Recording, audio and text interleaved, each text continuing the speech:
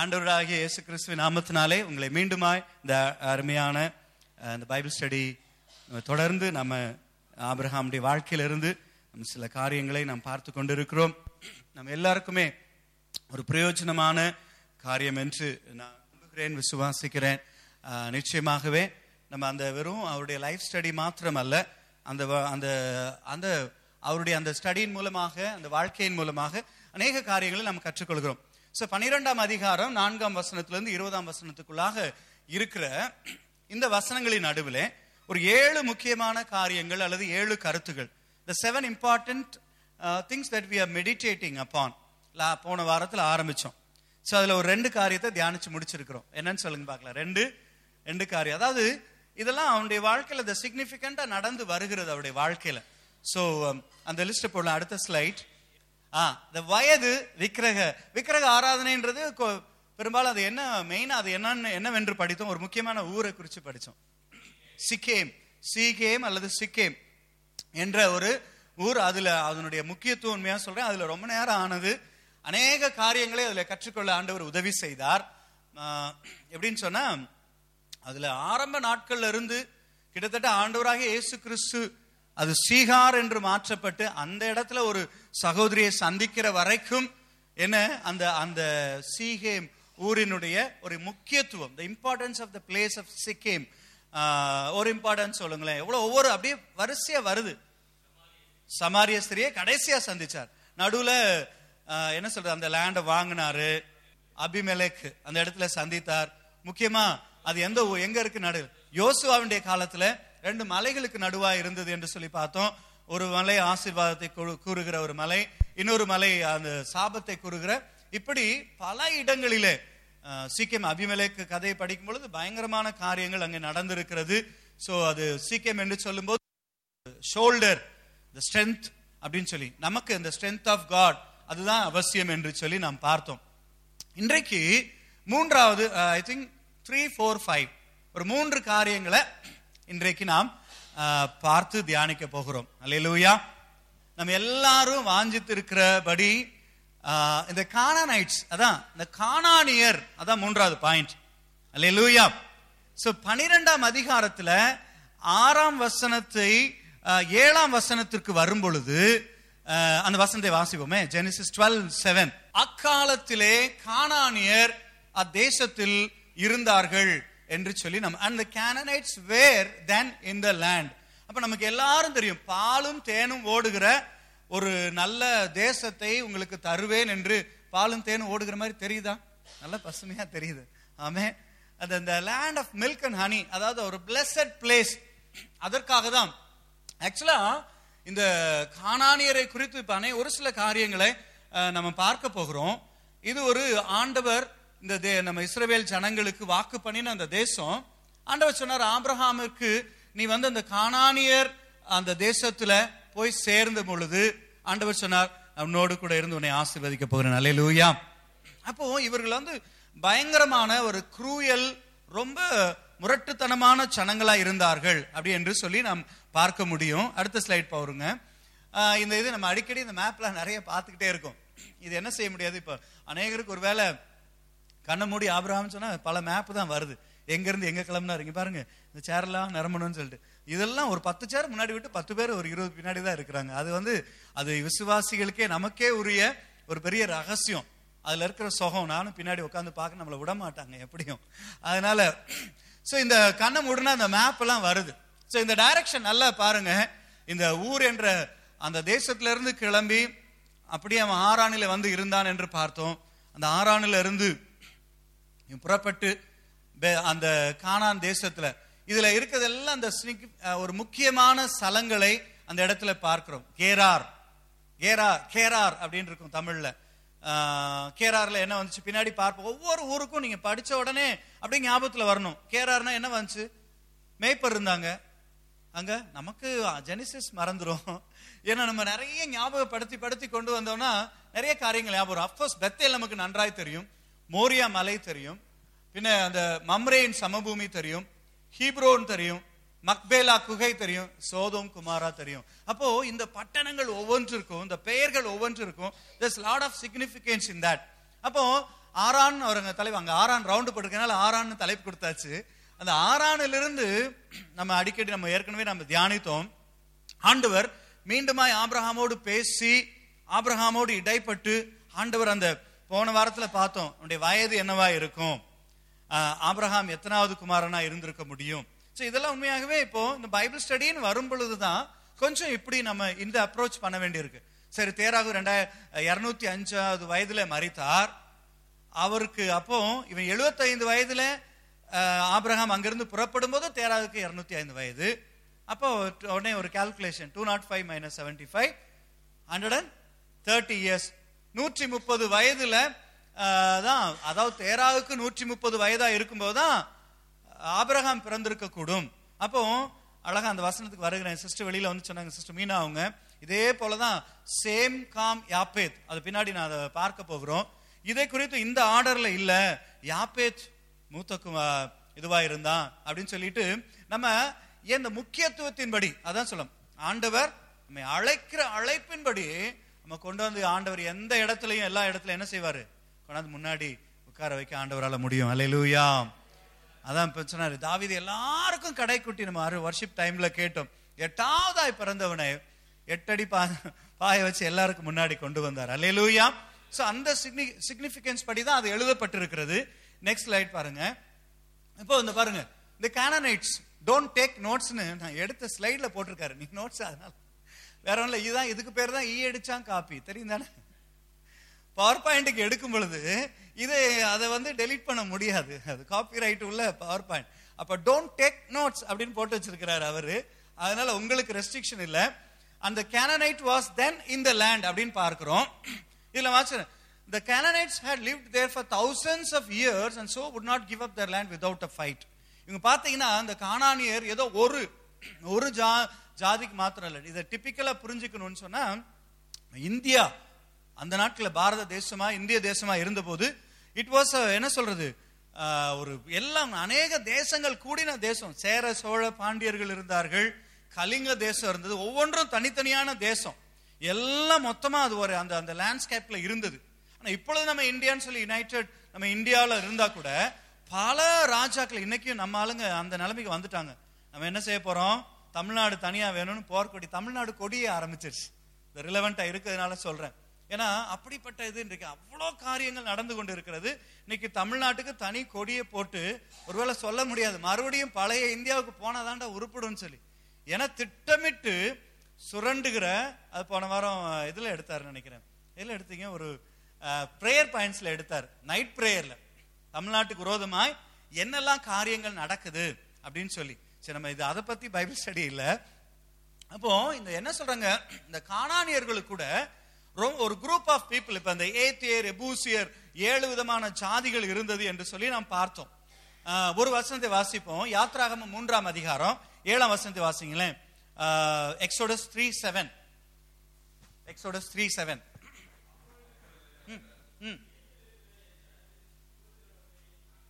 பார்க்கவே பார்த்து ஆலோட்டிகளின் நிமித்தம் அவர்கள் இடுகிற கூக்குரலை கேட்டேன்.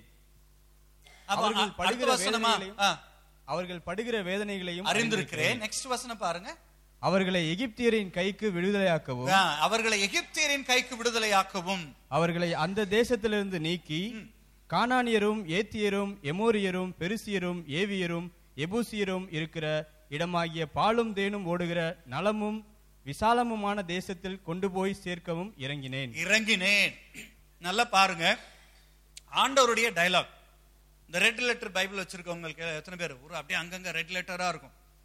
அலர்ட், டேஞ்சர் தான். நல்ல வார்த்தை பேசினாலும் டேஞ்சர் தான். ஆண்டவர் நம்ம அப்படி திறந்தோம்னா நம்ம நிலைமை என்ன நமக்கு நல்லா தெரியும். சில வேளைகள்ல ரெட் இல்ல, நல்ல ரத்தத்துல பேசினாதான் நமக்கு புரியும். அப்போ ஆண்டவர் பேசுகிற வார்த்தைகளை சிவப்பு அந்த பிரிண்ட்ல நம்ம பார்க்க முடியும். அப்ப இந்த வசனத்தை நீங்க அப்படி பாருங்க, டைரக்டா God is speaking to you. அப்ப சொல்றார் ஆண்டவர், கானானியர் ஏத்தியர் எமோரியர் பெரிசியர் ஏவியர் எபூசியர் இருக்கிற இடமாகிய பாலும் தேனும் ஓடுகிற நலமும் விசாலமுமான தேசத்தில் கொண்டு போய் சேர்க்கவும் இறங்கினேன் அப்படின்னு யார் சொன்னது? கர்த்தர் சொல்லுகிறார். அல்லேலூயா. He specifies the names of the land of people. ஒவ்வொரு தேசத்தையும், அப்போ தமிழ் தேசத்தையும் நம்ம வைத்து செபிக்கிற ஒவ்வொரு தேசத்தினுடைய பெயரையும் ஆண்டவருக்கு தெரியுமா தெரியாதா? அல்லேலூயா. He is in control. கரங்களை தட்டி ஆண்டவருக்கு மகிமை செலுத்துவோமா? ஹalleluya. ஏன் சொல்ல வரேன்னா, he was very specific. நான் இந்த தேசத்துல கொண்டு போய் உங்களை சேர்ப்பதற்காகவே நான் இறங்கினேன் என்று சொல்லுகிறான். அங்க யார் இருக்கிறா? அதே போலதான் நம்முடைய வாழ்க்கை. நமக்கு முன்னாடி என்ன இருக்குது, அங்க யார் இருக்கிறா? What is ahead of us? So where are we now? நம்ம என்ன பிரச்சனையில இருக்கிறோம், நம்ம எங்கே கொண்டு போய் ஆண்டவர் வைப்பார், அங்க எப்படி வைப்பார் என்பது எல்லாவற்றையும் தேவன் திட்டமிட்டு வைத்திருக்கிறார். கரங்களை தட்டி ஆண்டவருக்கு மகிமை செலுத்துவோம். ஹalleluya. That is what God is doing. நமக்கு அவர் செய்கிற காரியம் அதுதான். அப்போ how different the early Israelites were from Canaanites, worshipped a variety of gods and goddesses. எதற்கு சொல்ல வரேன்னா, இது ஒரே ஒரு கானானிய சந்ததி மாத்திரம் இல்ல. கானானியர் அங்க பார்த்த லிஸ்ட் படி they are group of people. ஒரு பெரிய ஒரு தேசமா இருந்ததுன்னு நமக்கு சொல்ல முடியாது. அப்ப இன்றைக்கு மாடர்ன் கண்ட்ரீஸ்ல எதெல்லாம் சேர்ந்திருக்கு தெரியுமா? லெபனான், சிரியா, ஜோர்டன், அப்புறம் இப்ப இருக்கிற இஸ்ரேல் தேசம். இந்த தேசங்கள் எல்லாம் சேர்த்து வருகிற நிலப்பகுதி தான் என்ன சொல்லப்படுது? கானான் என்று சொல்லப்படுகிற அந்த கானானியர் வாழ்ந்த இடமா இருக்கிறது. சோ இவங்க பல தெய்வங்களை வணங்கினவர்கள், பயங்கரமான மோசமானவர்கள். நல்லா பாருங்க, ஆண்டவர் நம்மை நடத்தி வருகிற பாதையில ஒரு நாள் என்ன செய்ய முடியாது, நம்ம river of flowing milk and honey தான். ஆனா நம்மள அப்படியே பால் நழுவி எதுல விழுந்ததா? பழத்துல விழுந்தது மாதிரி. சிலருக்கு வாழைப்பழத்தை உரிச்சு வாயில ஊட்டுற மாதிரி கிறிஸ்துவ வாழ்க்கை இருக்கணும். சாரி, பழம் நழுவி பாலில் விழுந்தது. சரி, பழம் நழுவி பாலில் விழுந்தது. அது வேகமா சொல்ல சொன்னா அப்புறம் ட்விஸ்ட் ஆயிடும் நாக்கு. அப்போ சிலருக்கு நம்ம உரிச்சு வாயில கொடுத்து அப்படியே தாளாட்டுகிற கிறிஸ்துவ வாழ்க்கையை தான் நீங்கள் நானும் எதிர்பார்க்கிறோம். ஆமா, ஆனா ஆண்டவர் சொல்றாரு, ஒரு நல்ல கிறிஸ்துவ வாழ்க்கை அடையாளமே கானானியர் பல விதமான காரியங்கள் நம்முடைய கிறிஸ்துவ வாழ்க்கையில நடுவுல வரும். ஆமென் சொல்லுவோம். ஹல்லேலூயா. சரி, இது வந்தாதான் நம்ம ட்ரெயின் நல்லா தெரியும். இந்த இஸ்ரவேல் ஜனங்கள் அங்க இருந்து அடிமையில இருந்தவங்க தான். ஆனா சொல்றாரு, இந்த இடத்துல இப்படிப்பட்ட ஜாதிகள் இருப்பாங்க, இவர்கள் எல்லாம் மிகவும் கடுமையானவர்கள் அப்படின்னு சொல்லி. இந்த 3 பாயிண்ட் நிறைய காரியங்கள் இருக்கு, அதனால கொஞ்சம் வேகமாகவே போறேன். Next slide. சரி, ஓகே. இந்த கானானியர்கள் எப்படி வந்தார்கள் அப்படின்னு சொல்லி உங்களுக்கு அங்க வசனத்தை போட்டேன். வசனத்தை போடாம இருந்தா படம் பார்த்து கதை சொல். நான் சொல்றேன், ஒவ்வொரு பிக்சர் போடும் பொழுதும் நீ பார்க்கும் பொழுதே அப்படியே நமக்கு என்ன செய்ய முடியும், அந்த சம்பவத்தை மனதிற்குள்ளாய் கொண்டு வர முடியும். உண்மையா சொல்றேன், கூகுள் இமேஜஸ் சர்ச் பண்ணா இந்த படம், நான் ஒரு படம் போட்டிருந்தேன், அழகா, ரொம்ப அழகான ஒரு பிக்சர். இட்ஸ் டெபிக்டிங் தி என்ன சம்பவத்தை நினைவுபடுத்துகிறது.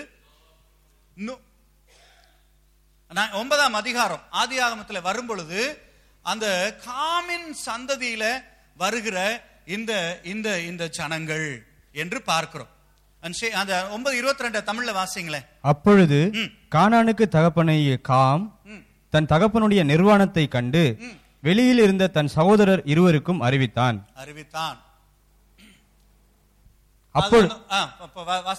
அப்பொழுது சேமும் யாப்பேத்தும் ஒரு வஸ்திரத்தை எடுத்து தங்கள் இருவருடைய தோள் மேலும் போட்டுக்கொண்டு பின்னிட்டு வந்து தங்கள் தகப்பனுடைய நிர்வாணத்தை மூடினார்கள். அவர்கள் எதிர்முகமாய் போகாதபடியினால் தங்கள் தகப்பனுடைய நிர்வாணத்தை காணவில்லை. நோவா திராட்சரசத்தின் வெறி தெளிந்து விழித்த போது தன் இளைய குமாரன் தனக்கு செய்ததை அறிந்து, கானான் சபிக்கப்பட்டவன், அவன் தன் சகோதரரிடத்தில் அடிமைகளுக்கு அடிமையா இருப்பான் அப்படின்னு சொல்லிட்டு அந்த சேமுடைய தேவன் ஆசீர்வதிக்கப்பட்டவர் அப்படின்னு சொல்லி அந்த இடத்துல எப்படி அந்த கானானியருடைய சந்ததி உருவான அந்த காரியத்தை அங்கே பார்க்கிறோம். அப்போ நம்ம பிரசங்கத்துல கேட்டிருக்கோம் அது இல்லையா? அவன் வஸ்திரம் விலகி படுத்திருந்த பொழுது தன்னுடைய மகன் அவன் நேரடியாய் வந்ததுனால அந்த சம்பவத்தை நம்ம பார்க்கிறோம். இப்போ இப்படிப்பட்ட உருவான ஒரு பயங்கரமான ஒரு சந்ததி, கிட்டத்தட்ட சிமிலர் இந்த மாதிரி ஒரு இன்னொரு பயங்கரமான இன்சிடென்ட்ல இன்னொரு சந்ததி வந்து, அது ஆரம்ப பைபிள் ஸ்டடியிலேயே பார்த்தோம் நம்ம. என்னது சிமிலர் இன்சிடென்ட்? பெரிய ஆள் தான், அவனும் நீதிமான் தான். லோத். என்ன சந்ததி உருவாச்சு? என்ன சந்ததி? மோவாபிய சந்ததி அந்த மூலமாய் உருவாச்சு. சோ இவங்க அந்த கானானியரை குறித்து ஒரு சில காரியங்கள் தான்.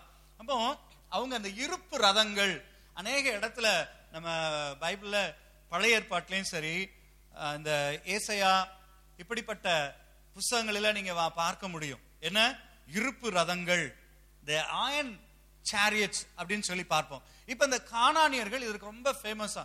எதற்கு இதை சொல்ல வரேன்னு சொன்னா, தேவன் தம்முடைய ஜனங்களுக்காக அவர் எப்பொழுதுமே யுத்தம் பண்ணுகிறவராய் இருக்கிறார். அல்லேலூயா. நல்ல கரங்களை தட்டி ஆண்டவரை எங்களுக்காக எப்பொழுதுமே இருக்கு. நம்ம அதற்காக தான் நான் சொல்றேன், நம்முடைய ஆண்டவர் வந்து இந்த அழைக்கிறான்னு சொன்னா, இன்னைக்கு இது அப்படியே நம்முடைய அந்த ரட்சிப்பின் வாழ்க்கைக்குள்ள நம்ம ரிலேட் பண்ண முடியும். நம்ம ஆண்டவருக்குள்ள ரட்சிக்கப்பட்டு வந்து ஒரு அபிஷேக வாழ்க்கையில நடத்தப்படும் பொழுது நாம் நடந்து வருகிற பாதையின் நடுவுல இப்படிப்பட்ட காரியங்கள் நடந்து வந்து கொண்டேதான் இருக்கும். அல்லேலூயா. கானானியர்கள் வருவாங்க, பயங்கரமான மேற்கொள்ளுகிற அமலேக்கியர், இதுக்குதான் மோவாபியர், கானானியர், அமலேக்கியர், பெலிஸ்தியர்கள், இவங்க எல்லாம் சிக்னிபிகன்ட் பீப்புள். ஒவ்வொரு சந்தர்ப்பத்திலையும் ஒவ்வொரு காலகட்டத்திலையும் தேவ ஜனங்களுக்கு நல்லா பாருங்க, இவர்களெல்லாம் எடுத்துருங்க. இவங்க இந்த நான் சொன்ன இந்த 4 முக்கியமான ஜாதிகளை பைபிள்ல இருந்து எடுத்துருங்களேன், ஏதாவது சுவை இருக்குமா? அதான் சொல்றேன், இன்னைக்கு கதை எப்படி எழுதுவான்? கதை எழுதுனாவே என்ன இருக்கும்? ஒரு ஒரு ஒரு என்ன புரோட்டகானிஸ்ட் அப்படின்னு இங்கிலீஷ்ல இல்லையா, ஆன்டகானிஸ்ட். ஒரு ஹீரோ இருப்பாரு, ஒரு வில்லன் இருப்பாரு. அப்பதான் கதை சுவையா இருக்கும். அப்படிதானே? நமக்கு வில்லனே வேண்டாத ஆவிக்குரிய வாழ்க்கை தான் நம்ம எப்போ எதிர்பார்க்கறது. அப்படியே அதுல ஏதாவது சுவை இருக்குமா? யோசிச்சு பாருங்க. என்ன அப்படியே இருக்கிறீங்க? அல்லேலூயா. அதே போலதான் அந்த கானானியரை வைத்ததுனாலதான் ஆண்டவர் சொன்னாரு, உனக்கு முன்பாக இருக்கிற 7 ஜாதிகளை நான் துரத்துவேன் சொன்னார். துரத்துவேன், அந்த துரத்தி அந்த தேசத்தை சுதந்திரிக்க வைப்பேன் அப்படின்னு சொன்னார். மோவாபியரை என்றைக்கும் நான் அவர்கள் கிறிஸ்துவனுடைய, அதாவது தேவனுடைய மக்கள் ஜனங்களோடு சேரக்கூடாது என்று சொல்லி சொன்னார். அமலேக்கியர்களை என்ன சொன்னாரு? முற்றிலுமா என்ன செய்யணும்? பினிஷ் பண்ணணும். பினிஷ் பண்ணத்தையும் அவர் அல்லேலூயா நமக்காக சில காரியங்களை பினிஷ் பண்ணணும்னு நினைச்சாருன்னா பண்ணத்தான் செய்வார். அல்லேலூயா. ரொம்ப ஆடிக்கிட்டே இருந்தான்னா, எதையுமே பார்க்காத மாதிரி பறந்து எங்கேயோ அவர் கோமா ஸ்டேஜ்ல ஒரு ஆள் இருக்கிறார், நம்ம ஆண்டு கொண்டு இருப்பவர். அப்படியே பார்த்துட்டு இருப்பாரு நினைக்கிறீங்களா? திடீர்னு எழும்புவார், ஆண்டவர் சொல்லுவார், பினிஷ் பண்ணுவார். அல்லேலூயா. நம்ம அதான் சொல்ல, இன்றைக்கும் நம்ம ரிலேட் பண்ண முடியும். அன்றைக்கு அதுதான் தேவ ஜனங்கள் தேவனுக்கு பிரியமாய் நடக்கும் பொழுது ஆண்டவர் அவர்களுக்காக செய்கிற ஒவ்வொரு காரியத்தையும் நமக்கு, அதான் பழைய ஏற்பாட்டு காரியங்கள் எல்லாமே எப்படி எழுதப்பட்டிருக்கு?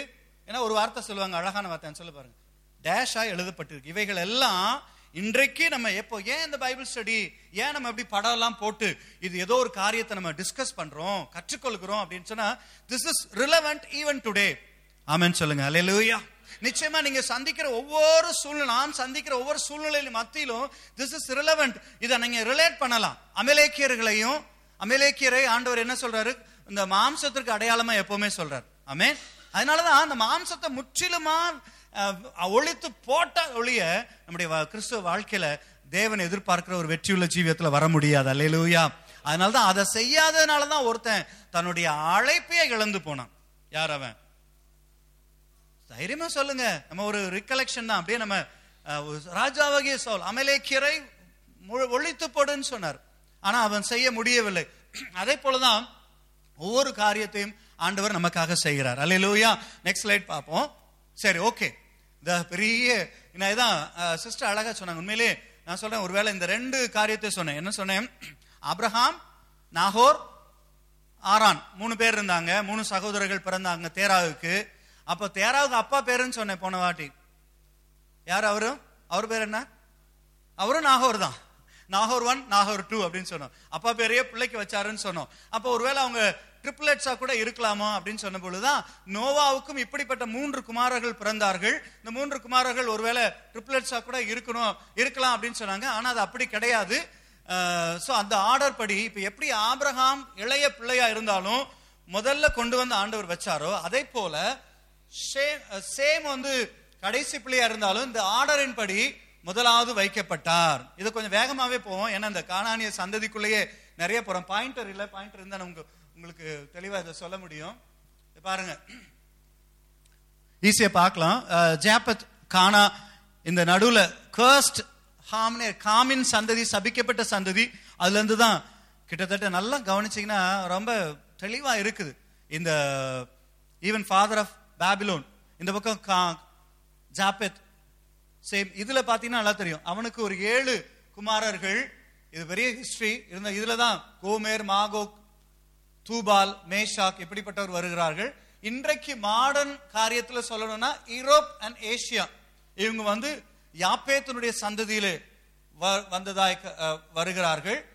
காமின் சந்ததியில தான் சவுத் வெஸ்ட் ஏசியா, கானானியர், ஆப்பிரிக்கன்ஸ். நோ வண்டர் இருக்கலாம், ரெண்டுமே அங்கதான் இருக்கு. பயங்கரமான காரியங்கள். மிஸ்ராயிம், அந்த கானான்.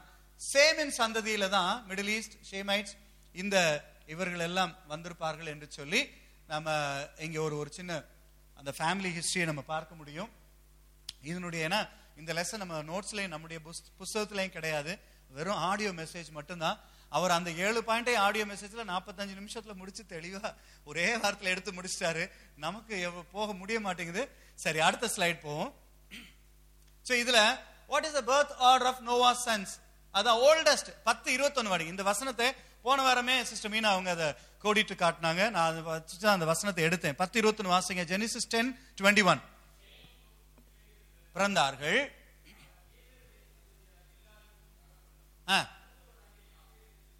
மூத்தவனாக யாப்பேத்துக்கு தம்பியுமா இருந்தான். ஆக்சுவலா ஆர்டர் படி எங்க பார்த்தாலும் நம்ம எப்ப படிச்சாலும் என்னன்னு வாசிக்கிறோம்? Shem Ham Japheth, Shem Ham Japheth. அப்ப பிளைண்டா சேம் தான் முதல் பையன் அப்படின்னு சொல்லி இருப்போம். ஒருவேளை எத்தனையோ நாட்கள் நான் இப்ப இதை டிஸ்கஸ் பண்றதுனாலதான் நான் கூட அதை கரிச்சா படிக்க முடியுது. சோ இது நமக்கு பிரயோஜனமா இருக்கும். அந்த ஆர்டர் படி பாத்தீங்கன்னா சேம்னுடைய அந்த முக்கியத்துவத்தின்படி அவன் முன்னே வைக்கப்பட்டான். அந்த ஸ்லைடுக்கு போங்க. 9:22-24 யங்கஸ்ட் யாரு?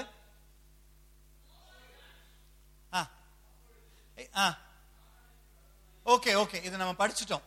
கானானுக்கு தகப்பனாகி அந்த காமும் அவன் இளையவன் என்று சொல்லி பார்க்கிற அந்த வசனத்தை நம்ம ஏற்கனவே வாசித்தோம். சோ இதன்படி சேம் காம் யாப்பேத்ல யாப்பேத் மூத்தவனாய் இங்க இருக்கிறான் என்று பார்த்தோம். Next slide. சரி, இப்போ இந்த அதே சம்பவத்தை நினைவுபடுத்துகிற 2 வசனம் இந்த இடத்துல இருக்கிறது. இந்த 2 வசனத்தை வாசித்தா நல்லா இருக்கும். யாத்ரா உபாகமம் 29:17 வாசிங்க.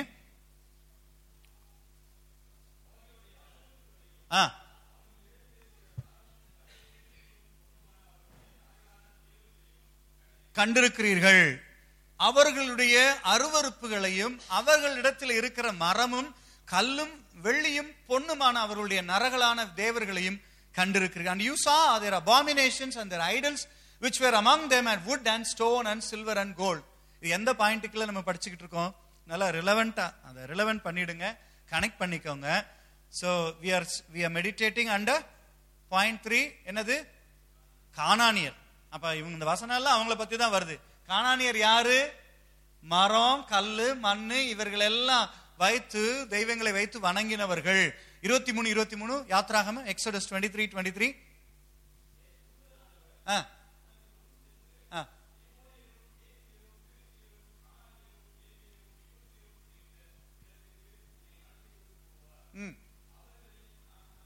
அவர்களை நான் அதம் பண்ணுவேன், என் தூதனானவர் அப்படின்னு சொல்லி இருக்கு. ஆமென்.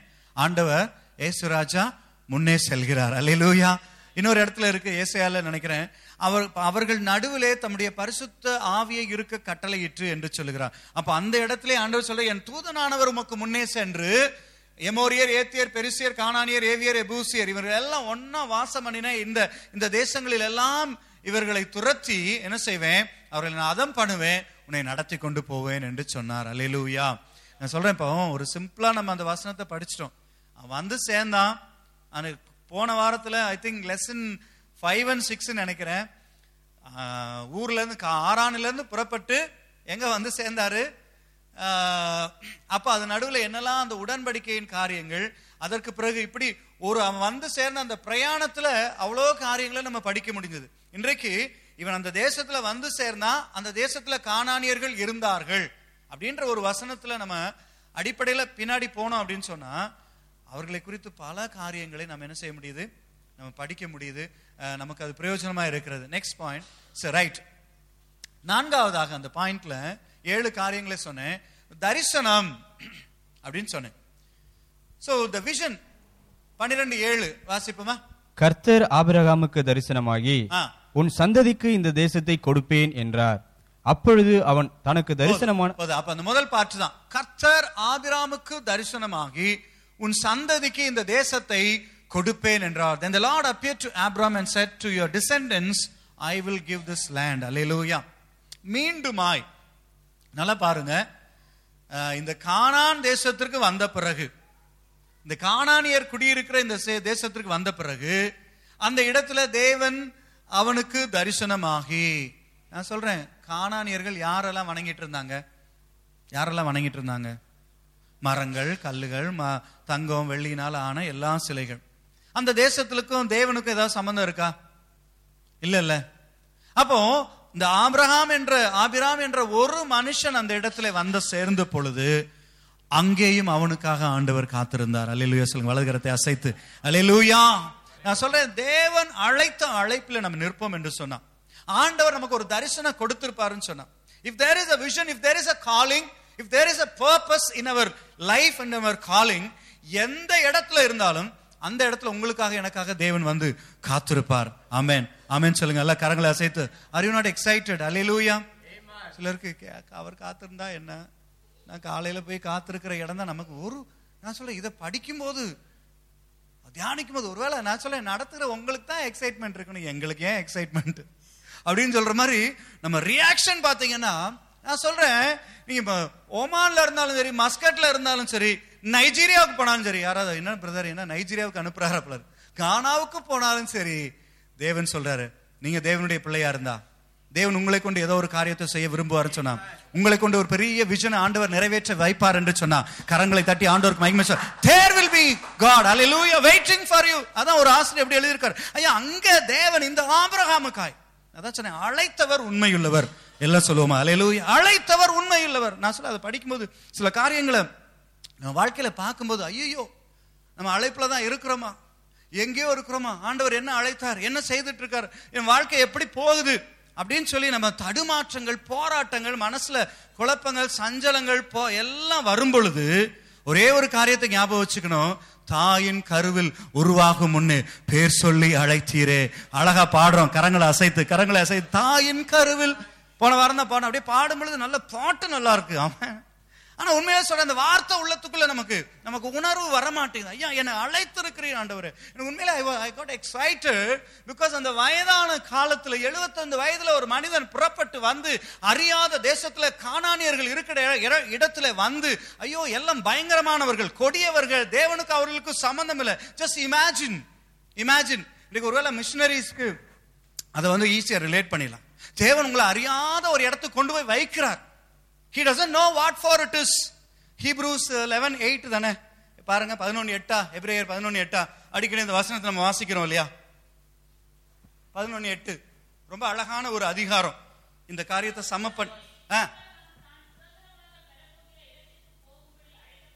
அழைக்கப்பட்ட பொழுது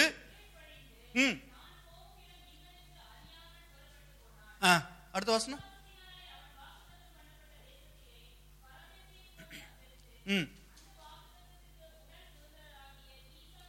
யாக்கோபோடும் கூடாரங்களில் குடியிருந்தான்.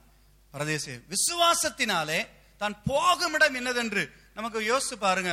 அப்படிதான் நம்ம முதல்ல அங்கிருந்து நம்ம இங்கே அட்லீஸ்ட் ஃபார்ச்சுனேட் நம்மளை இந்த இடத்துல எல்லாம் கொண்டு வராங்கன்னா நமக்கு வந்து என்ன செய்வாங்க, எல்லாம் உங்களுக்கு இப்படிதான் அகாமடேஷன், எல்லாம் கான்ட்ராக்ட்ல நம்ம கிளியரா இருக்கணும்.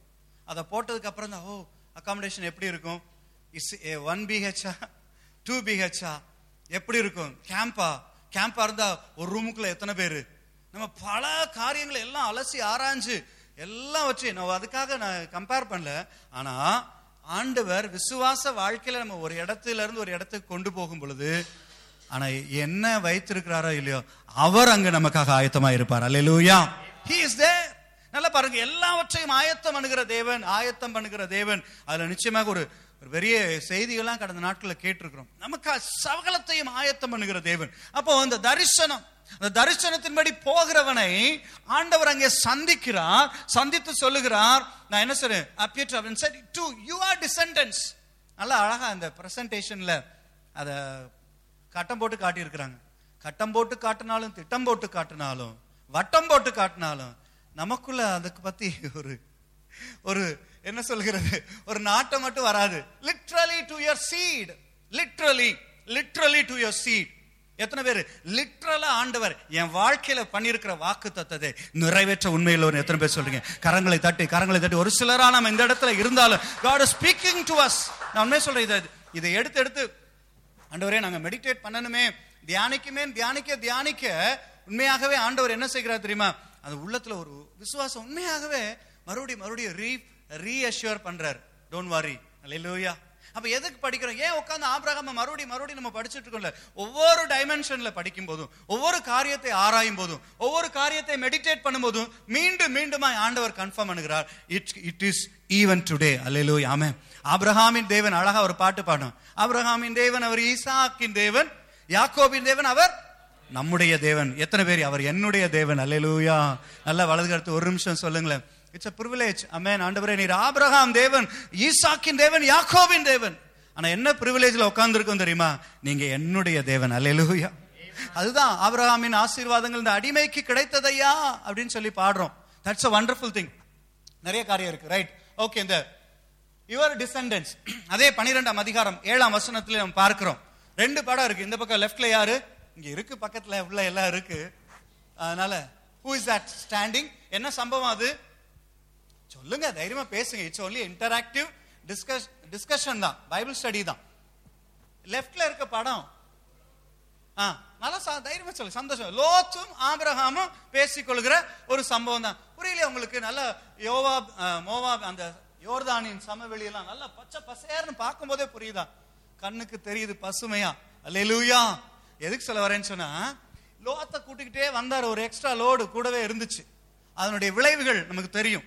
தேவன் அனுமதிக்காத, ஒருவேளை தேவனுடைய பரிபூர்ண சித்தம் இல்லாத காரியம் நம்ம கூட இருந்துச்சுன்னா, நம்மோடு கூட வந்தா என்றைக்காவது ஒரு நாள் அதனுடைய கான்சிக்வன்சஸ், விளைவுகளை சந்தித்து தான் ஆகணும். எதுக்கு அல்லேலூயா சொல்ல மாட்டோம்? ஆனா நமக்கு அதை விட முடியாது. ஐயோ இதை விட முடியல ஆண்டவரே. But he was carrying, maybe தகப்பன் இல்லாத பையன், நான் தான் வளர்க்கணும், பொறுப்பு, everything is right. ஆனா சில வேளைகள்ல உன் தகப்பனையும் உன் தாயையும் உன் இனத்தையும் உன் சகோதரர் எல்லாத்தையும் விட்டுட்டு வான்னு சொல்லும்போது, சில வேளைகள்ல விட முடியாத காரியம் வரும்போது இப்படிப்பட்ட காரியம் வருது, ரைட்? ஓகே. அதுல பாயிண்ட் ஆஃப் கன்டென்ஷன் நம்ம பார்த்துட்டு இருக்கிறது தரிசனம். ஓகே. அப்போ இந்த இடத்துல இது யாரு? அழகான அந்த படத்தை பார்க்கும்போது எவ்வளவு அழகா இருக்கு பாருங்க. அந்த நான் அதான் சொல்ல, யூ நீட் இமேஜினேஷன். நல்ல ஒரு நமக்கு கற்பனையோடு அப்படியே அந்த நம்ம படிச்சோன்னா பைபிளை மெய் மறந்து உட்கார்ந்து, குமுதம், ஆனந்த விகடன், எந்த சரித்திர நாவல்கள் எத்தனை பேர் படிச்சிருக்கீங்க அந்த காலத்துல? அதையும் படிச்சதுல பிரதி எங்களுக்கு படிக்கிற பழக்கமே கிடையாது. நீங்க உங்களை மாதிரி நம்ம மாதிரி உலகத்துல நல்லவங்க யாரும் கிடையாது. அல்லேலூயா. நான் சொல்றேன், நல்ல தமிழ் வாசிங்க. தமிழ் பற்றுடைய பிள்ளைகள் இருக்கிறாங்க இங்க. அல்லேலூயா. கர்த்தர் அருமையா நமக்கு கொடுத்த அந்த தமிழ் வேதாகமத்துக்காக நன்றி செலுத்துவோமா? அல்லேலூயா. இவ்வளவு அழகா வேத வசனங்கள் அப்படியே நம்மோடு லிட்டரலி ஸ்பீக்கிங் டு அஸ். பேச பேச பார்க்க அதை சத்தமா வாசிக்க தியானிக்க அது என்ன செய்யுது? தேனிலும் மதுரம்னா நான் சொல்றேன், இட் இஸ் லிட்ரல். அல்லேலூயா. சில வேளைகள் அதை அனுபவிச்சாதான் தெரியும். அப்போ இந்த 2 பேரை சொல்றார். ஏன்னா ஒரு இடத்துல லேட் ஆக ஐ திங்க் 17ஆம் அதிகாரத்துல நினைக்கிறேன் சொல்றேன், ஆண்டவரே மறுபடியும் ஆண்டவர் சொல்றாரு, நான் உனக்கு தரிசனமாகி நான் என்ன செய்வேன், உனக்கு இது செய்ய போறேன்னு சொல்லி எனக்கு முன்பாய் நடந்து கொண்டு உத்தமனா இரு அப்படின்னு சொல்லி பேசிட்டே வரும்போது, ஐ திங்க் 15லயா 17லயா பேசிட்டு வரும்போது எலியேசரை பிடிச்சு காண்பிக்கிறார். என்ன காணிச்சார்? ஆண்டவரே இவன் தான் எனக்கு சுதந்திரவாளியா இருக்கட்டும், இவன் தான் இந்த வீட்டுக்கு சுதந்திரவாளி. ஆண்டவர் சொன்னார், yes Eliezer may be there, yes, but to your descendant. Hallelujah. 15:4 correct. இதுல இருக்கு வசனம். The word of the Lord came to him saying, this man will not be your heir, but one who shall come forth from your own body, he shall be your heir. அவன் தான் உனக்கு, உன்னிடத்துல தோன்றுகிறவன் தான் உனக்கு சுதந்திரவாளி. அப்படி அர்த்தம் என்ன? நான் சொன்னதுதான். அல்லேலூயா. ஆமென் சொல்லுங்க, கரங்களை அசைத்து. அல்லேலூயா. சொன்னதுதான். அப்போ 2 பேரை இங்க காண்பிக்கிறோம். லோத்துவை இந்த இடத்துல எலியேசர் ஈசாக்குக்காக பெண் தேட போன அந்த ரெபேக்காலும் எலியேசரும் சந்திக்கிற ஒரு அந்த படத்தை தான் போட்டிருக்கிறேன். அப்ப இந்த 2 பேரும் அல்ல உன்னுடைய சுதந்திரவாளி, உனக்காக உன் தரிசனம் உனக்கு கொடுத்தேனா, உனக்காக என்ன வைத்திருக்கிறாரோ அதை கர்த்தர் நிறைவேற்றுவார். கரங்களை தட்டி ஆண்டவருக்கு மகிமை செலுத்து. ஹல்லேலூயா. உங்களுக்கு எனக்கு முன் குறித்ததை அவர் நிறைவேற்றுவார். எத்தனை பேர் சொல்றீங்க? வலது கரத்தை உயர்த்தி. உங்களுக்கு முன் குறிச்சு வைத்ததுனாலதான் இங்க இருக்கிறோம். அல்லேலூயா. ஆமென். Whatever God has planned, He has accomplished. அதுல சந்தேகமே கிடையாது. நீங்க ஒவ்வொருத்தரும் நீங்க ஆண்டவர் எப்படி உங்களை கொண்டு வந்த விதத்தை கொண்டாந்து இங்க நிக்க சொன்னா இன்னைக்கு பூரா நைட் பிரேயர் நடத்தலாம். ஒரு நாள் நான் நினைக்கிறேன், ஒரு நாள் சாட்சியின் ஜெப இரவுன்னு நடத்தலாம் நினைக்கிறேன். ஒவ்வொருத்தருக்கும் 45 நிமிஷம். காலை அன்னைக்கு யாரும் தூங்க மாட்டாங்க, யாரும் போக மாட்டாங்க. நைட்ல ஆரம்பிச்சு உங்க வாழ்க்கையில என்னவெல்லாம் செய்தாரோ எல்லாவற்றையும் செய்யணும். உண்மையா சொல்றேன், ஆச்சரியமான காரியங்களை ஆண்டவர் செய்திருப்பார். அல்லேலூயா. நினைச்சு பார்த்திருக்கவே முடியாது, அப்படிதான் கொண்டு வந்து வைப்பார். ஆமென். அதே போலதான் அடுத்த ஸ்லைட் போவோம் வேகமா. Okay, so to establish and strengthen.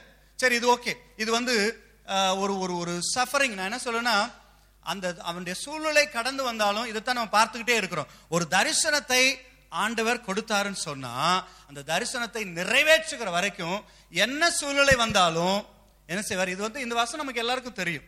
இது என்ன இருக்குன்னா 1 Peter 5:10, ஏற்ற காலத்திலே உங்களை உயர்த்தும்படிக்கு அவருடைய பலத்த கரத்துக்குள்ளே அடங்கிருங்கள். அந்த வசனத்தை தாண்டி இதுல வந்து கொஞ்ச காலம் பாடு அனுபவிக்கிற உங்களை கர்த்தர் தாமே, நல்ல வசனம் வரும், ரைமியும் வரும். என்ன வரும்? சிறப்படுத்தி பலப்படுத்தி திடப்படுத்தி பலப்படுத்தி சிறப்படுத்துவாராக அப்படின்னு சொல்லி ஒரு அழகான தமிழ் வசனம் வரும். அதைத்தான் ஆண்டவர் சொல்றார். அவனை என்ன சொல்றார் ஆண்டவர்? அந்த தரிசனத்தின்படியே அவனுடைய தரிசனத்தை உறுதிப்படுத்தும்படியா அவ்வப்பொழுது தரிசனமாகி கர்த்தர் அவனை திடப்படுத்தினார் என்பதற்காக இந்த வசனத்தை இங்க கோடிட்டு காட்டி இருக்கிறோம். ஆண்டவர் நம்முடைய அழைப்பை உறுதிப்படுத்தும்படியா நம்மை திடப்படுத்துகிற தேவன், நம்மை ஆறுதல் படுத்துகிற தேவன். He is a Lord of comfort, சகல விதமான ஆறுதலின் தேவன். Next slide. Okay, the God of all comfort. எவ்வளவு அழகா ஒரு படம் பாருங்க. அவ்வளவுதான், அது விழுது. அது அந்த ஆளுக்கு என்ன இல்ல, நிக்க பலன் இல்ல, விழுறாரு. லிட்டரலா அப்படியே பிடிச்சு அவரை தூக்கி கொண்டு நடத்தி கொண்டு வருகிறார். வேற எதுலயாவது விழுந்துட்டு இருக்காருன்னு நினைச்சிடாதீங்க. அப்படிப்பட்ட ஆளை தூக்க மாட்டார். கொஞ்சம் சாக்கடையில பரண்டுவான்னு சொல்லி கொண்டாந்து அப்புறம் கொண்டு வந்து சேர்ப்பார். இது வந்து அவனுடைய பாடுகள்ல தாங்க முடியாத சூழ்நிலை வரும் பொழுது ஆண்டவர் சொல்றார், நான் உன்னை, ஆண்டவர் சொல்றார் இல்லையா வசனம், என்ன வசனம் இருக்கு? நான் உன்னை தாயின் வயிற்றில் இருந்தது முதல் உங்களை என்ன பண்ணேன்? சுமந்து வந்தேன். இனிமேலும் நான் ஏந்துவேன், நான் சுமப்பேன், தப்புவிப்பேன் அப்படின்னு சொல்ல இருக்கு. நரை வயது மட்டும் உங்களை தாங்கினேன், உங்களை முதிர் வயது வரைக்கும் நான் அப்படி செய்தேன், நான் இப்படி செய்து வந்தேன், இனிமேலும் செய்வேன். யாராவது சொல்லுவாங்களா உலகத்துல? யோசிச்சு பாருங்களேன். கரங்களை தட்டி ஆண்டவர் கொடுத்திருக்கிற அந்த கம்ஃபர்ட்டுக்காக. ஆமே, உலகத்துல ஒருத்தன் சொல்ல மாட்டான். தன்னுடைய பிள்ளைக்கு நம்ம சொல்ல மாட்டோம், பிள்ளை நமக்கு சொல்ல மாட்டான். கவலைப்படாதீங்க டாடி, உங்களை கடைசி வரைக்கும் அப்படின்னு என்ன டயலாக் கொடுப்பானா? இன்னைக்கு கஷ்டம்தான். இன்னைக்கு பார்க்கிற சம்பவங்களை பார்த்தீங்கன்னா, சொத்தை எழுதி வைக்கலன்னு ஒரே அடி அடிச்சு இன்னைக்கு ஏகப்பட்ட, உண்மையா சொல்ல கடைசி நாட்கள்ல வந்தாச்சு. மகன் பிள்ளை அடிச்சு என்ன சொல்றது, வந்து இது பண்ணிட்டு சொத்தை எழுதி வைக்க மாட்டேன்னு சொன்னியா, அப்படியே அடிச்சு போடு, இரும்பு கட்டையால் உருட்டு கட்டையால் தாக்கி. நம்ம தான் தினத்தந்தியில் எழுதுவானே, குய்யோ முறையோ என்று கத்தினார்கள். டம் டமார்னு அவன் மியூசிக் கொடுக்கறதே பயங்கரமா இருக்கும். அவன் நியூஸ், ஏன்னா அவனுக்கு அப்படி பார்த்தோன்னே இட்ஸ் a சென்சேஷனல் நியூஸ் அவனுக்கு வரணும். அது மாதிரி ஆண்டவர் சொல்றார், நம்ம எல்லா சூழ்நிலையிலும் நம்மை கம்ஃபர்ட் பண்ணுகிற தேவன். Hallelujah. Next slide. where there is no vision the people perish. அப்போ நமக்கும் ஆண்டவர் சொல்லுகிறார், நம்முடைய தரிசனத்துல நீங்களும் நானும் உறுதியா இருக்கும்படியாய் ஆண்டவர் விரும்புகிறார். அல்லேலூயா. நம்முடைய வாழ்க்கையில நம்ம எந்த காரியத்தை குறிச்சாவது நம்முடைய வாழ்க்கையில, குறிப்பாய் ஆண்டவருடைய விசுவாச வாழ்க்கையில தேவன் நம்முடைய வாழ்க்கையில வைத்திருக்கிற தரிசனத்தை ஒரு நாள் இழந்து போக கூடாது. ஆமென். அல்லேலூயா. நம்ம கொண்டு போய் எங்க வைக்கணுமோ, நீங்க அநேக ஊழியக்காரர்கள் இன்னைக்கு சாதாரண நிலைமையில இருந்து கர்த்தருக்காய் வைராக்கியமாய் ஊழியம் செய்கிற ஊழியக்காரர்கள் அநேகரை நீங்க கேட்டு பாத்தீங்கன்னு சொன்னா அவங்க தரிசனத்தை ஒரு நாளும் விட்டதே கிடையாது. அலையில மழை வந்திருக்கும், இடம் போயிருக்கும், தெருவுக்கு வந்திருப்பாங்க, எல்லாவற்றையும் இழந்திருப்பாங்க, ஆனா ஒரு நாள் அவங்க தரிசனத்தை கைவிடவே இல்லை. அல்லேலூயா. அதான் சொல்ல, where there is no vision, இது நமக்கு தெரிஞ்ச வசனம். people perish, தரிசனம் இல்லாத இடத்திலே ஜனங்கள் சீர்கெட்டு போவார்கள். Next slide. ஓகே, இன்னொரு முக்கியமான அழகான ஒரு காரியம். இப்ப அதே அந்த ஆதியாகமம் 12:7 2வது பிற்பகுதி வாசிங்களேன். அப்பொழுது அவன் தனக்கு தரிசனமான கர்த்தருக்கு அங்கே ஒரு பலிபீடத்தை கட்டினான். பின்பு அவன் அவ்விடம் விட்டு பெயர்ந்து பெத்தேலுக்கு கிழக்கே இருக்கும் மலைக்கு போய் பெத்தேல் தனக்கு மேற்காகவும் ஆயி கிழக்காகவும் இருக்க கூடாரம் போட்டு அங்கே கர்த்தருக்கு ஒரு பலிபீடத்தை கட்டி கர்த்தருடைய நாமத்தை தொழுது கொண்டான். ஆமென். நல்லா பாருங்க, நல்ல சிஸ்டமேட்டிக் தான் வருது நம்முடைய வாழ்க்கையில, ஆவிக்குரிய வாழ்க்கையில அப்படியே ரிலேட் பண்ணி நீங்க வரலாம். அவன் வயதுல இருந்து ஆரம்பிக்கிறோம். வயது, கானானியர், இந்த உலகத்தின் நடுவுல நம்மை அழைத்து வருகிற ஆண்டவர், நம்மை சுற்றி இருக்கிற போராட்டங்கள், நம்மை சுற்றி நெருங்கி நிற்கிற பாவங்கள். சோ அந்த கானானியர் அவனுக்கு இருந்தார்கள், அவனுக்கு முன்பாக நம்மை சுற்றிலும் இந்த பல காரியங்கள் இருக்கு.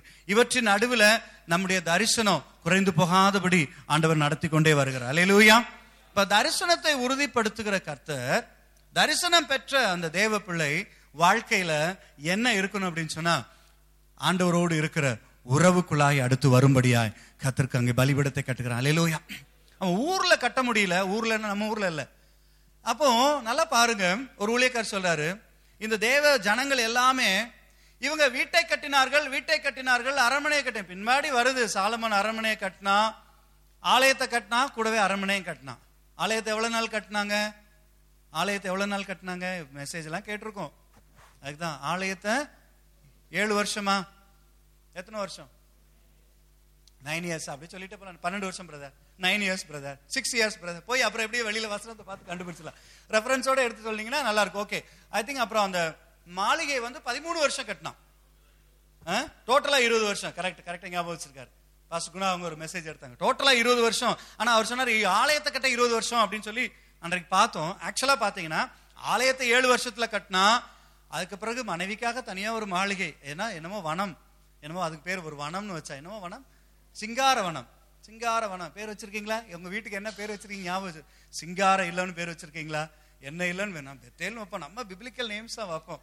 ஆனா அவர் என்ன சொல்றாரு, வீடு கட்டினாங்களோ இல்லையோ, பழைய ஏற்பாட்டு பரிசுத்தவான்கள், பைபிள்ல பார்க்கிற பரிசுத்தவான்கள் எல்லா இடத்திலையும் பலிபீடம் கட்டினார்கள். அல்லேலூயா. கரங்களை தட்டி ஆண்டவருக்கு மகிமை செலுத்தும். நம்முடைய வாழ்க்கையில ஆண்டவரோடு இருக்கிற உறவை தான் ஆண்டவர் என்ன சொல்கிறார்? பலிபீடமாய் கர்த்தர் சொல்லுகிறார். பலிபீடம், we have an altar, we should have an altar. நமக்கு என்கவுண்டர், ஆல்டர் இருந்தாதான் என்கவுண்டர் வரும். அல்லேலூயா. வருமா வராது? அல்லேலூயா. நமக்கு ஆல்டர் வேண்டாம், கவுண்டர் வேண்டாம். நமக்கு ஒரே ஒரு கவுண்டர் தான் தெரியும். டிக்கெட் எடுக்கும் போது அங்க போய் என்ன அடிக்கணும்? புக்கிங் கவுண்டர், ஏடிஎம்ல இருக்க கவுண்டர், பேங்க் கவுண்டர். இந்த கவுண்டர்ல நமக்கு நிற்கும் போதெல்லாம் ஆண்டவரை பணம் கொடுத்தா போதும். ஆண்டவர் சொல்றாரு, என்கவுண்டர் உங்களுக்கு எனக்கு அவசியம். அல்லேலூயா. ஆமென், ஆமென் சொல்லுங்க. ஒரு இன்னும் இன்ட்ரெஸ்டிங்கான காரியத்தை படிக்க போற. அப்போ அந்த வசனங்களை படிச்சோம். முதலாவது பலிபீடத்தை அவன் 7ஆம் வசனத்துல உருவாக்குகிறான். அந்த இடத்துல he built an altar. ஆண்டவர் அந்த இடத்துல, தரிசனமான இடத்துல கர்த்தர் தமக்கு, நான் தான் சொன்னேன், நல்ல இதை மாத்திரம் நல்ல மனசுல வாங்கிக்கலாம். நம்முடைய அழைப்புல நம்மை அழைத்து வரும் பொழுது ஆண்டவர் எந்த சூழ்நிலை மத்தியிலும் நான் அங்க கானான்ல உன்னை விட்டுருவேன், உன்னை சந்திக்க மாட்டேன் என்று சொல்லவே இல்லை. ஆண்டா அவனுக்காக அங்க காத்திருந்தார். அல்லேலூயா.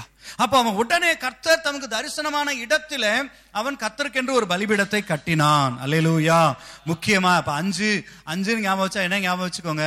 ஆண்டவரே பலிபீடத்தை கட்டுவோம். ஆபிரகாம் 4 விதமான பலிபீடங்களை கட்டினான். 4 important altars he built. அப்போ 4P அப்படின்னு வச்சுக்கலாம். 4P English letter. இங்க the altar of praise, முதல் இதுல சொல்லப்படுகிறது altar of praise. 7ஆம் வசனத்துல சொல்லப்படுகிறது துதி. முதலாவது நல்லா பாருங்க, எவ்வளவோ சூழ்நிலை தான், வேற தேசத்துல இருக்கிறான், என்ன நடக்குதுன்னு தெரியாது, அதற்கு அவனுக்கு முன்பாக என்ன நடக்க போகுதுன்னு தெரியாது. பிராமிஸ் கொடுத்துட்டாரு, வயசாகிக்கிட்டே வருது, 75 வயசு ஆயிடுச்சு, கிளம்பி வராங்க, மேபி 80ல வந்தாச்சு. 80ல இதுக்கு மேல வாழ்க்கையில ஹோப் இல்லாத காலங்கள்ல தான் ஆண்டவர் சொல்றாரு, நான் உன்னோடு கூட இருக்கிறேன். அல்லேலூயா. உன் சந்ததியை ஆசீர்வதிப்பேன், உனக்குள்ளாய் பூமியின் சந்ததிகள் ஆசீர்வதிக்கப்படும், நீ மகா பெரிய மனுஷனாவாய் அப்படின்னு சொல்ற, நான் உனக்கு மகா பெரிய பலனும் கேடகமா இருக்கிறேன். நம்மாலாம் என்ன பண்ணுவோம்? ரிட்டையர்ட் ஆகிற டைம்ல ஏன் ஆண்டவரே உயிரை வாங்குறீங்க? நான் ஒழுங்கா ஊர்ல ஒரு ஓரமா செட்டில் ஆயிட்டு, சிலர் பாத்தீங்கன்னா ரிட்டையர்மெண்ட் பிளான் பயங்கரமா வச்சிருப்பாங்க. நான் சொல்றேன், தேவ பிள்ளைக்கு, தேவனுடைய ஊழியக்காரனுக்கு ரிட்டையர்மெண்டே கிடையாது. கரங்களை தட்டி ஆண்டவருக்கு மகிமை செலுத்துவோம். ஹalleluya. If you are planning to retire with some resort, நல்லா இப்ப எல்லாரும் பெரிய பிளான் வச்சிருக்கோம் ரிட்டையர்மெண்ட். தப்பா சொல்லல, போய் நிம்மதியா காத்து வாங்க, கிரீனரி, வயல் நிலங்கள்லாம் வாங்கி வச்சு அந்த இடத்துல நான் அப்படியே வயலுக்கு நடுவுல அப்படி மேல போட்டு கற்பனை அப்படி ஓடும். ஆண்டவர் சொல்றாரு, தேவனுடைய ஊழியக்காரனுக்கு ரிட்டையர்மெண்டே கிடையாது. அல்லேலூயா. ஓடிட்டே இருக்கணும், திடீர்னு எடுப்பாரு, திடீர்னு அடிப்பாரு, இல்ல முடிச்சு போடுவாரு, அவ்வளவுதான். இங்க கண்ண முன்னா அங்க கண்ணை திறப்போம், அதான் விசுவாசம். அல்லேலூயா. அப்போ அந்த வயசுல முதலாவது altar, it was the altar of என்னது? praise, துதி. நான் சொல்றேன், ஆண்டவரே என்னை தான் சந்திச்சிருக்கீங்க, எனக்கு தரிசனம் கொடுத்திருக்கீங்க, என் தரிசனத்தை உறுதிப்படுத்துறீங்க, நான் உம்மோடு கூட இருக்கிறேன், நான் உம்மை தொழுது கொள்வேன் என்று சொல்லி முதலாவது அவனுடைய வாழ்க்கையில கர்த்தருக்கென்று பலிபீடம் கட்டுகிற ஒரு நல்ல அனுபவத்துக்குள்ள வருகிறான். அல்லேலூயா. நம்முடைய தரிசன வாழ்க்கையில, நம்முடைய விசுவாச வாழ்க்கையில, நாம் நடந்து போகிற வாழ்க்கையில ஒரு நாளும் நம்முடைய வாழ்க்கையில துதியை மட்டும் இழந்து விடவே கூடாது. அல்லேலூயா. The worship is important. எல்லா சூழ்நிலை இன்றைக்கு வார்ஷிப்பை குறிச்சு நான் அந்த சப்ஜெக்டுக்கு போல, நான் டைவர்ட் ஆகி போல. But we have lot of miscomprehensions. சும்மா அவங்களுக்கு தேவையானது வர்ஷிப் இப்படி அப்படி. நான் சொல்றேன், if you have a habit of worship, உங்க வாழ்க்கையில, என்னுடைய வாழ்க்கையில நமக்கு ஒரு ஆராதிக்கிற பழக்கம் இருந்துச்சுன்னா எல்லா சூழ்நிலையிலும், என்ன சூழ்நிலையும் நீங்கள் அவரை ஆராதிக்காம இருக்கவே மாட்டோம். கரங்களை தட்டி ஹalleluya. Maybe because you are a worship leader, it's not worship. Because you have to be in the church, in the spiritual church, worship leader இருக்க வேண்டிய அவசியம் இல்லை. நீங்களும் நானும் எல்லாவற்றிலுமே என் தேவன் என்னை அழைத்திருக்கிறார், எனக்கு தரிசனம் கொடுத்திருக்கிறார், நான் எல்லாவற்றிலும் என் ஆண்டவரை ஸ்தோத்திரம் பண்ணுவேன்னு சொல்கிற இந்த உணர்வு வரும் பொழுதுதான், அதுதான் பலிபீடம். ஹல்லேலூயா. பலிபீடத்தை கட்டுவோம். ரெண்டாவது 8ஆம் வசனத்துல வருகிற பலிபீடம் வந்து இந்த ஆல்டர் ஆஃப் பிரேயர். அடுத்து ஜெபம். ஒரு துதி, ஒரு ஆராதனை எந்த மனுஷனுடைய வாழ்க்கையில இருக்கிறோம், நிச்சயமாய் ஒரு நல்ல ஜெப வாழ்க்கை. 8ஆம் வசனம், ஓகே, இது வந்து அந்த பெத்தேல், உங்களுக்கு தேவனுடைய வீடு, ஆயி கிழக்காகவும் ஒரு மேடான இடத்துக்கு வருகிறான். நான் இப்ப சொல்றாங்க, இது மோவாபின் சமனான வழி, மம்ரேயின் சமபூமி அப்படின்னு சொல்லி நம்ம முதலாவது இடத்தை பார்த்தோம். நான் சொல்றேன், உள்ள போக போக ஒவ்வொரு இடத்திற்கும், ஒவ்வொரு வசனத்திற்கும், ஒவ்வொரு சம்பவத்திற்குமே அது ஒரு முக்கியத்துவத்தை கர்த்தர் அங்கே வைத்திருக்கிறார். ஆமென். இட் கேன் பி நம்ம அதை நல்லா நம்ம உட்கார்ந்து நிதானமா நம்ம படிச்சு அதை ஆராயணும் அப்படின்னு சொன்னா நிச்சயமா there is a significance. ஹல்லேலூயா. ரொம்ப முக்கியமா ஆண்டவர் நம்ம வாழ்க்கையில் நமக்கு கற்றுக் கொடுக்கிற அநேக காரியங்களை அங்க வைத்திருக்கிறார், அதுல சந்தேகமே இல்லை. அப்போ அவர் என்ன சொல்கிறார், 8ஆம் வசனத்துக்கு வரும்போது சமவெளியில இருந்து அடுத்து மேடான இடத்துக்கு வர்றார். அல்லேலூயா. வலது கரத்தை உயர்த்தி அல்லேலூயா. உங்க வாழ்க்கையில, ஆவிக்குரிய வாழ்க்கையில நீங்களும் நானும் நல்லா உயர்ந்து ஆண்டவரோடு நெருங்கி பரிசுத்த பர்வதத்திற்கு நேராய் நம்மை நடத்த கர்த்தர் விரும்புகிறார். அல்லேலூயா சொல்லுங்க. நல்ல கரங்களை தட்டி hallelujah. Amen. Spirit of the altar of prayer. அப்ப இங்க சொல்லுது, இங்க பாருங்க, one man wrote that Abraham's paths in life could be traced by the altars he built. ஆபிரகாமுடைய வாழ்க்கையை நீங்க எதன் வழியா ஆராய்ந்துட்டு வர்றீங்களோ இல்லையோ, ஒரு மனுஷன் சொல்றான், அவன் கட்டின பலிபீடத்தை வச்சே கண்டுபிடிச்சு வந்துடலாம். ஆமென் சொல்லுங்க. அல்லேலூயா. புரியுதா புரியலையா? வலது கரத்தை உயர்த்தி அல்லேலூயா. அப்போ அவனுடைய வாழ்க்கை ஒரு விசுவாசியினுடைய வாழ்க்கை, ஒரு தேவ பிள்ளையினுடைய வாழ்க்கை, ஒரு ஊழியக்காரனுடைய வாழ்க்கையில இப்படிப்பட்ட பலிபீடங்கள் இல்லாம இருந்தானா அவன் ஊழியக்காரனே கிடையாது. அல்லேலூயா. அவன் நல்ல விசுவாசியே கிடையாது. ஒவ்வொரு ஸ்டேஜ்லயும் there is an encounter with God. There is an encounter, there is an altar. அப்ப இன்னொருத்தர் சொல்றாரு, it is often said of Abraham and the patriarchs that they built altars to the Lord. It is never said they build houses for themselves. நம்மளே சொல்லிட்டு அவங்க யாக்கோபு ஒரு 5 acre நிலத்திலே ஒரு பயங்கரமான மாளிகையை கட்டி, அந்த மாளிகையில 25 அறைகளை வைத்து, அவர் எப்பொழுதும் ஒரு 5 அறைகளில் அவர் தங்கி இருப்பார். 12 பிள்ளைங்களுக்கு 2 அறைகளாக 24 அறைகளை ஒதுக்கி இருந்தார். மூத்த அந்த 13வது குமாரத்தியாய் பிறந்த தீனாளுக்கு ஒரு பெரிய அறையை ஒதுக்கி இருந்தார். ஆனால் அவள் அறையில உட்கார்ந்து அடங்காமல் சீகேமுக்கு புறப்பட்டு போய் பிரச்சனையை கொண்டு வந்தா. நம்ம எழுதின பைபிள்லாம் இப்படி இருந்திருக்கும். என்ன ஒரு மாதிரி பாக்குறீங்க, என்னடா இவர் சொந்தமாலாம் ஏதோ பைபிள் எழுதிட்டு வர்றார். ஆனா அவர் சொல்றாரு, they built altars. தாத்தாவோட பேரம் பலபடி மேல யாரு? யாக்கோபு. கரங்களை செய்த ஆண்டவருக்கு நன்றி சொல்லுவோம். ஹல்லேலூயா. சொல்ல ஒவ்வொரு இடத்துலயும் அப்படி தூணை பார்க்கிறான். ஆண்டவரே, இங்க என்னை வார்த்து நீ எங்கேயோ கொண்டு போறீங்க, என்ன மறுபடியும் இந்த இடத்துக்கு, தேசத்துக்கு சுகமாய் கொண்டு வந்தீங்கன்னா நீங்க எனக்கு தேவனா இருப்பீங்க. ஹல்லேலூயா. கர்த்தர் சொல்றார், நிச்சயமா நீ போகிற இடத்துல எல்லாம் உன்னை காத்து, நான் உன்னோட கூட இருந்து உன்னை ஆசீர்வதித்து, நீ போகிற இடத்துல எல்லாம் உன்னை காத்து, உன்னை மறுபடியும் சுகபத்திரமாய் இந்த தேசத்துக்கு திரும்பி வர பண்ணுவேன் அப்படின்னு சொல்லிட்டு என்ன சொன்னாரு, நான் உனக்கு சொன்னதை செய்யும் அளவும் உன்னை கைவிடுவதில்லை. கரங்களை தட்டி ஆண்டவருக்கு மகிமை செலுத்துவோம். Hallelujah. That's such a wonderful God we are worshiping. அப்போ next slide. ஓகே, அழகா இதுல பாத்தீங்களா, நான் சொன்னேன் ப்ராமிஸ். இதை இன்னொரு விதமா சொல்ல, நான் 4 சொன்னேன், அது நான் 3வதுக்கு வர 2 சொல்லியிருக்கேன். It's an altar of praise சொன்னேன், altar of prayer சொன்னேன். இந்த இடத்துல இன்னொரு ஸ்லைடு அருமையாக இருக்குது. altar 1 is a promise. Promise பண்ண உடனே அந்த இடத்துல ஒரு ஆல்டர் கட்டுகிறார். It's altar of promise. ரெண்டாவது வந்து பெத்தேல், ஆல்டர் ஆஃப் இன்டிமெசி. இப்பதான் தேவனோடு நல்லா பாருங்க, நம்முடைய வாழ்க்கையிலும் இன்றைக்கு பாத்தீங்கன்னா 25 வருஷத்துக்கு முன்னாடி 30 வருஷத்துக்கு முன்னாடி என்னை 1989 வருடம் கர்த்தர் என்னை அழைத்த பொழுது நான் சென்னை பட்டணத்திலே அந்த இடத்திலே நின்று கொண்டிருந்தேன் பஸ் ஸ்டாண்டில். அப்ப வெறும் சைக்கிள் இருந்தது. இப்பொழுது எனக்கு 3 கார்கள் இருக்கிறது. அல்லேலூயா. நம்மளும் சொல்லுவோம் டப்பா டப்பா டப்பா டப்பான்னு கை தட்டி, ஐயோ ஆண்டவர் என்ன மாதிரி ஆசீர்வதிச்சிருக்கிறார். சரி, இப்போ 1990 நான் அப்பொழுது ஒரு வசனம் படிப்பேன். இப்போ ஒரு வசனமும் படிக்க நேரம் இல்லை. ஏன்னா நான் ரொம்ப வளர்ந்துட்டேன், ரொம்ப பிஸி ஆயிட்டேன். இதுதான் நம்ம பொறுத்த அளவுக்கு வளர்ச்சி. ஆனா அவர் சொல்றாரு, நான் அப்போ எனக்கு ஒரு வசனம் தெரியாது. இன்றைக்கு உலகத்துல 50 நாடுகள்ல நான் சென்று ஆயிரக்கணக்கான லட்சக்கணக்கான பேருக்கு கர்த்தருடைய வசனத்தை நான் அறிவித்திருக்கிறேன் என்று சொல்வதுதான் உண்மையான சாட்சி. கரங்களை தட்டி ஹல்லேலூயா. கர்த்தர் விரும்புகிற பலிபீடம். ஏமா, நானும் வேற வீரமா பேசினா நம்ம எல்லாருடைய வாழ்க்கையில இதை ஆண்டவர் நம்ம வாழ்க்கையில எதிர்பார்க்கிறார். He is expecting us. அப்போ ஆல்டர், நோ ரிட்டர்ன். அந்த இடத்துல அந்த இடத்துல இருந்து கூடாரம் போடுறார். இந்த அவனுக்கு பெத்தேல் தனக்கு மேற்காகும், தனக்கு கிழக்காகும். அப்ப மேடான ஸ்தலத்துல இருந்து, மேடான ஸ்தலத்துல தேவனோடு இருக்கும் பொழுதெல்லாம் அவனால பார்க்க முடியுது எப்பொழுதும் ஒரு தரிசன கண்கள். அல்லேலூயா சொல்லுங்க. நான் சொல்றேன், நம்முடைய வாழ்க்கையில அநேக வேளைகளை நாம இழந்து போகிறது என்ன தெரியுமா? we lose the direction. We lose a vision. நம்ம வாழ்க்கையில் நம்ம தரிசனத்தை இழந்து போடுகிறோம், நம்ம டைரக்ஷனை இழந்து விடுகிறோம். கர்த்தர் நமக்கு வைத்திருக்கிற மேலான தேவன் வைத்திருக்கிற பாதை எது என்பதை அநேகர் பாதியில விட்டு விடுகிறோம். But God says it's a no return. Then the Hebron is a possession. நல்லா போட்டுங்க. சிக்கேம் ஷோல்டரிங் ரெஸ்பான்சிபிலிட்டில இருந்து அந்த ஒரே நிமிஷம் போங்களேன். அதுல shouldering responsibility, Bethel house of God, Beersheba well of oath, Moriah chosen by the Lord, Hebron united company. இதுல இந்த ஸ்லைட்ஸ் நம்ம ஒரு காப்பி எடுத்து நம்ம நிச்சயமா நம்ம தியானிப்போம். சோ 2 ஆல்டர் இங்க இந்த ஆல்டருக்கு இப்படி ஒரு டெஃபினிஷன் கொடுத்திருக்காங்க. Okay, next slide. அவனுடைய கிராஃப் இன்னொரு 5 நிமிஷம், 9:30 ஆயிடுச்சு. நான் கொஞ்சம் ஃபாஸ்டா தான் போறேன்னு நினைச்சேன். எவ்வளவு ஃபாஸ்டா போனாலும் முடிக்கும், கொஞ்சம் தான் இருக்கு, முடிச்சிடலாம். சோ அநேகருடைய நம்ம ஆவிக்குரிய வாழ்க்கை சின்சியரா நம்ம ராத்திரி எடுத்து நானாகட்டும் நீங்களும் உட்காந்து பெரிய ஷீட்ல A3 ஷீட்ல A4 ஷீட்ல உட்காந்து 1987 I accepted Christ.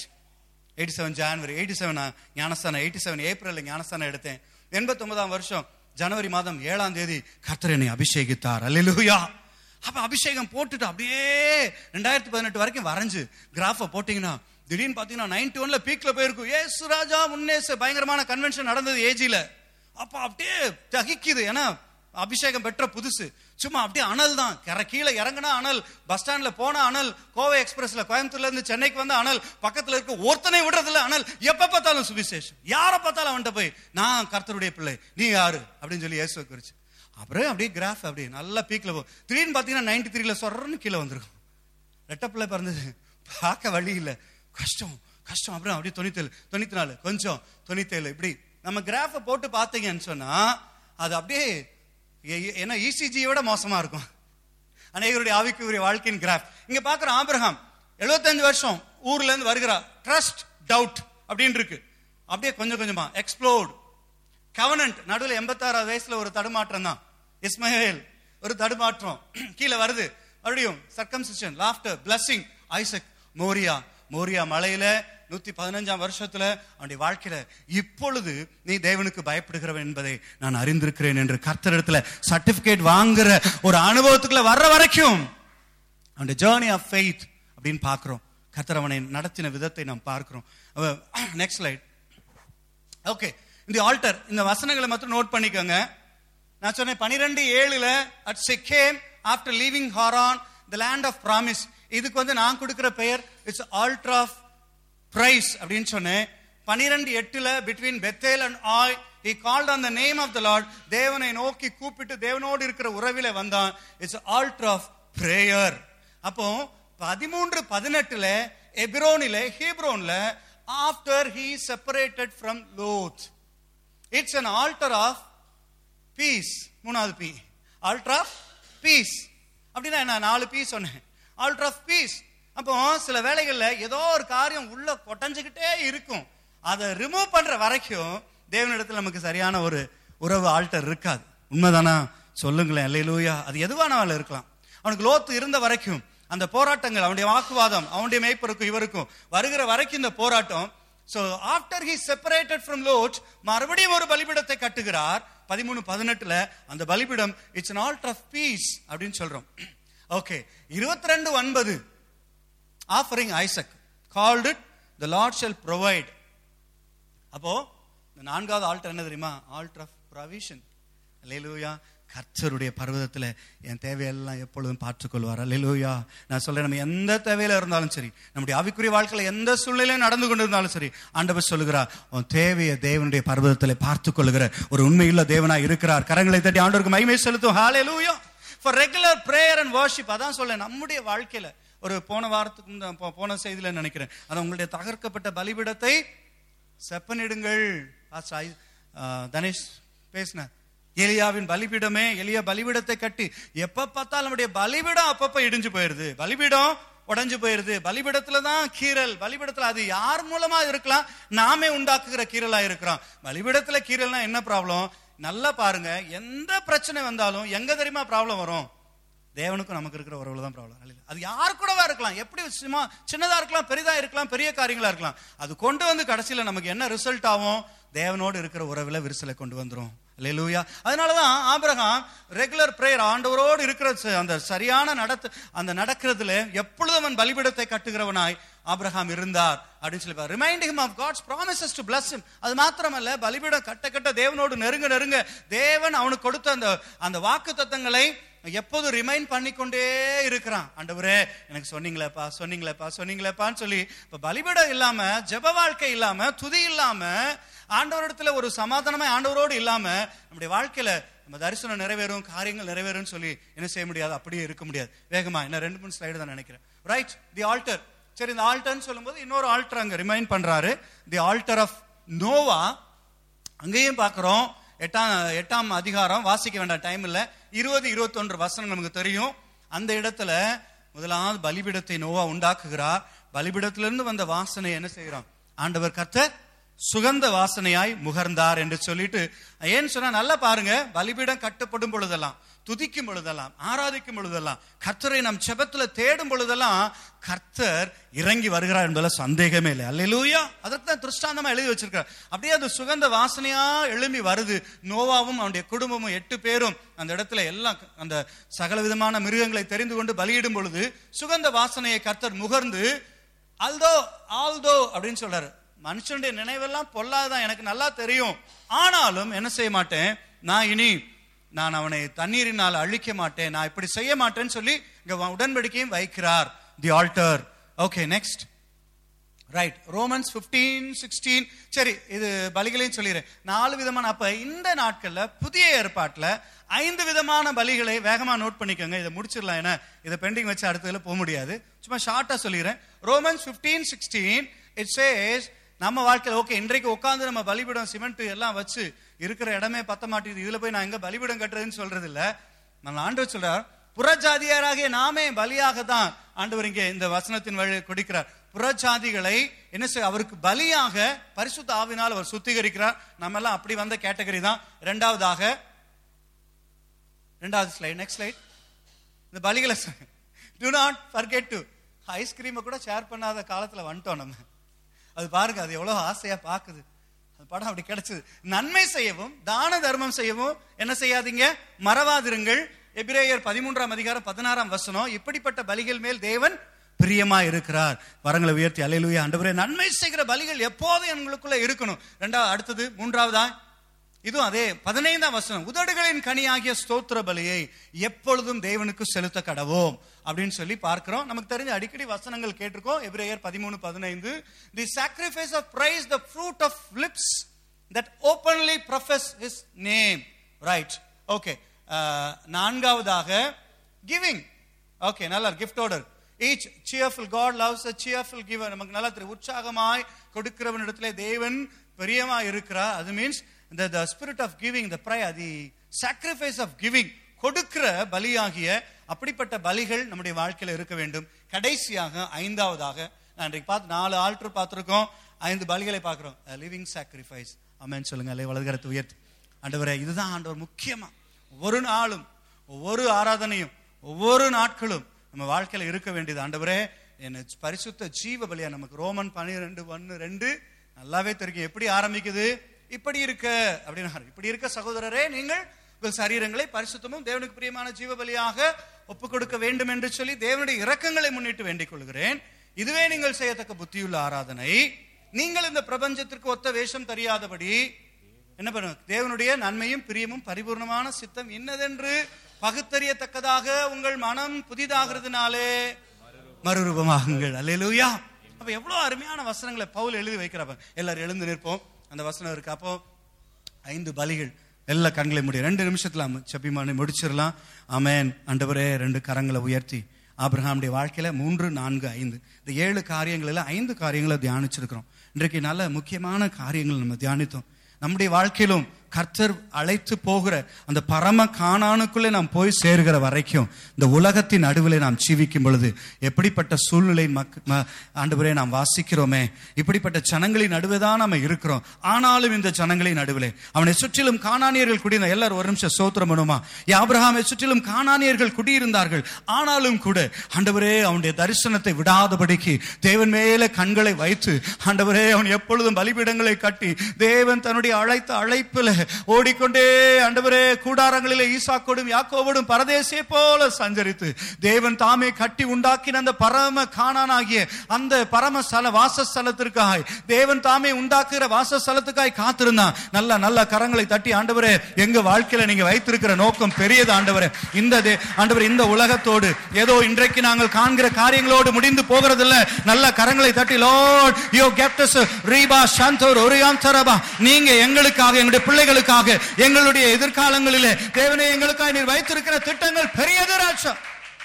ஓ நன்றி ஆண்டவரே. ஓ எல்லாவற்றையும் வலது கரத்தை உயர்த்தி ஆண்டவரே, அந்த பலிபீடத்துல கடைசி பாத்தீங்கன்னா 4வது பலிபீடம் தேவனுடைய ப்ரொவிஷன்.